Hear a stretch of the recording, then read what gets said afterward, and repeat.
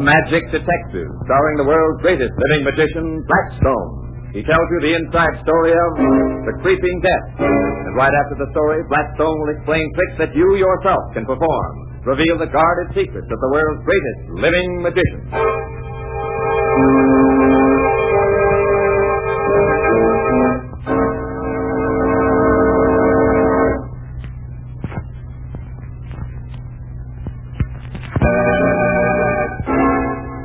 And now, stand by for Blackstone, the Magic Detective.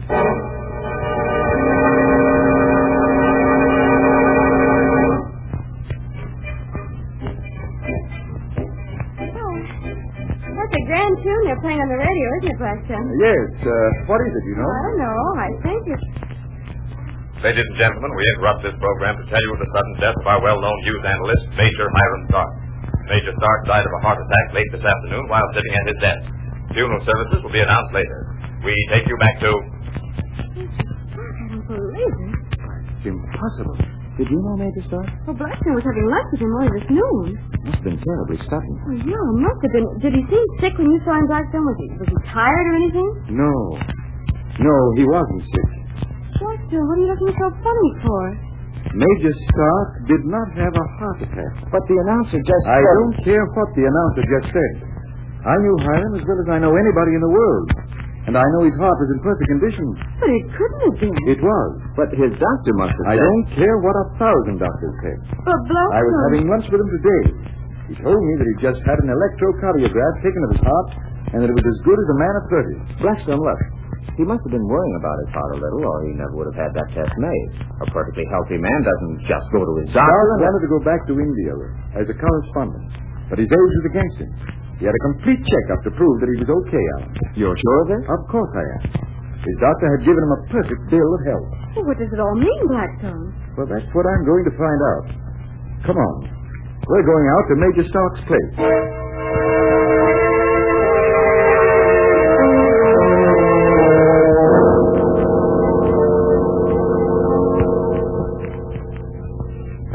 Well, here we are. Well, come on in, both of you. I sort of think it might be nice if I waited in the car. Look, Alan, we've been through that routine before. Come on. Yes, ma'am. Well, I'll ring. You see the bell, Rhoda? Yeah, there is. Hey, Oh. a snake. There's a snake. Oh, idiot. That's a harmless goddess snake. I wish I'd stayed home. Me too. Yes? I'm Mr. Blackstone. I was a friend of Major Stark. We want no one here. You're Miss Alden, aren't you? Major Stark's secretary? Oh, I have reason to suspect that the Major didn't die of a heart attack. I've come to see what I can find out. go away. He's dead now, and nothing can bring him back. He's gone. Leave him in peace. He never found it in this life. Perhaps he will in the next. Miss Alden, you don't understand. I think Major Stark was murdered. No, he wasn't murdered. What makes you so sure? Everybody loved him. No one killed the thing he loved. I know you've had a dreadful time, Miss Alden, the shock and the grief, but I'm afraid that I must insist on your letting me in. If you don't, I shall be forced to take my suspicions to the police. You can't bring them here. This is a house of death. Then we may come in? Thank you. Miss Alden, I know how hard it's for you, but it's hard for me, too. He was my friend. Yes, I loved him. He was all I had, and now he's gone. I looked after him for years before he went to that dreadful place, and after he came back, he needed me. He couldn't get along without me, I tell you. Of course he couldn't, but he often spoke of you to me. And this is his study. There's his desk where I found him. He was lying there with his hands out, as if he were reaching for something. That silver scorpion he used as a paperweight for us. Was he dead? No. He turned to me and he said, Oh, then the fragrance. The fragrance. And then he died. What fragrance? I don't know. I couldn't smell anything. But it must have been one of his plants. The hideous flowers he brought back from the east. They must have poisoned him. Mr. Blackstone, why don't you sit at his desk where he was sitting? Perhaps you could find out something. I've got some things to attend to, but I'll be back. Oh, the poor old soul. She's almost out on her feet with shock. Hey, watch out. There's a bee. Oh, get it out of here. I'm scared it does anything. There it goes. It's lighting on the desk. Oh, get it, Blackstone. Oh, there it goes. Out the window. Oh, thank goodness. Hey, that's funny. What is Alan? I could have sworn that scorpion paperweight was on that pile of papers, but it's on the book. Did you move it, Blackstone? No, I didn't. You two go out in the garden. I'll be there in a second. See if you can smell any odd fragrance.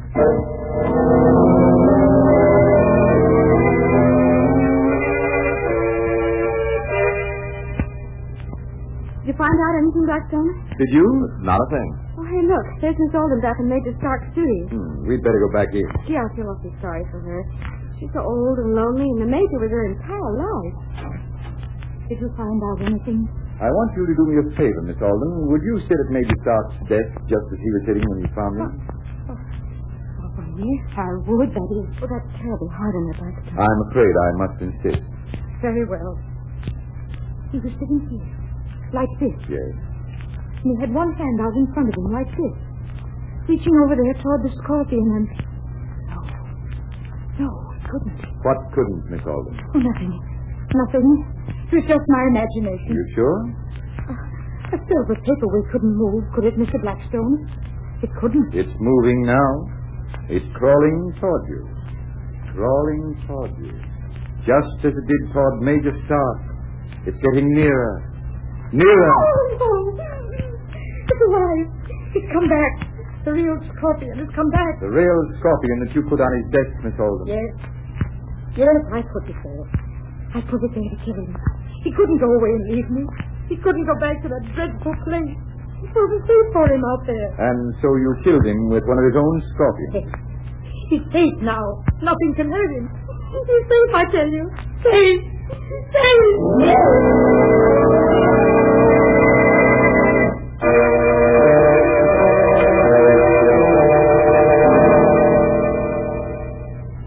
Blackstone, how did you know that it was a real scorpion there on the desk? Scorpions are afraid of wasps and hornets. You mentioned, Ellen, that the position of the paperweight had changed after the hornet came into the room. Well, that was my first clue. What was your second? Miss Alden herself.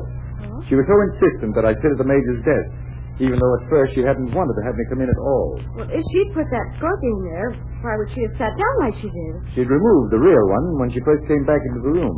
The one that moved the second time really was the paperweight. But how could that have moved? I had tied a thread to it, a long black one that wasn't noticed among the litter on the desk. I jerked the thread and pulled the paperweight.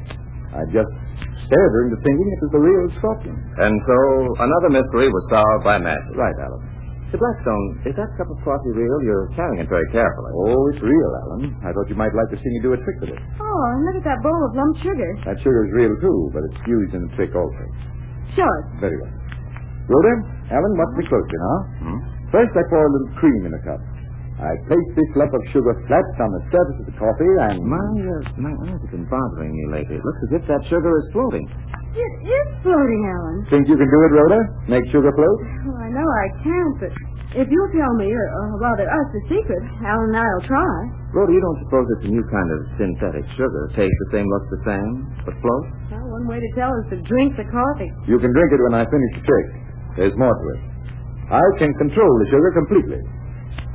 Look. What can you make it do? Make it stop floating and sink.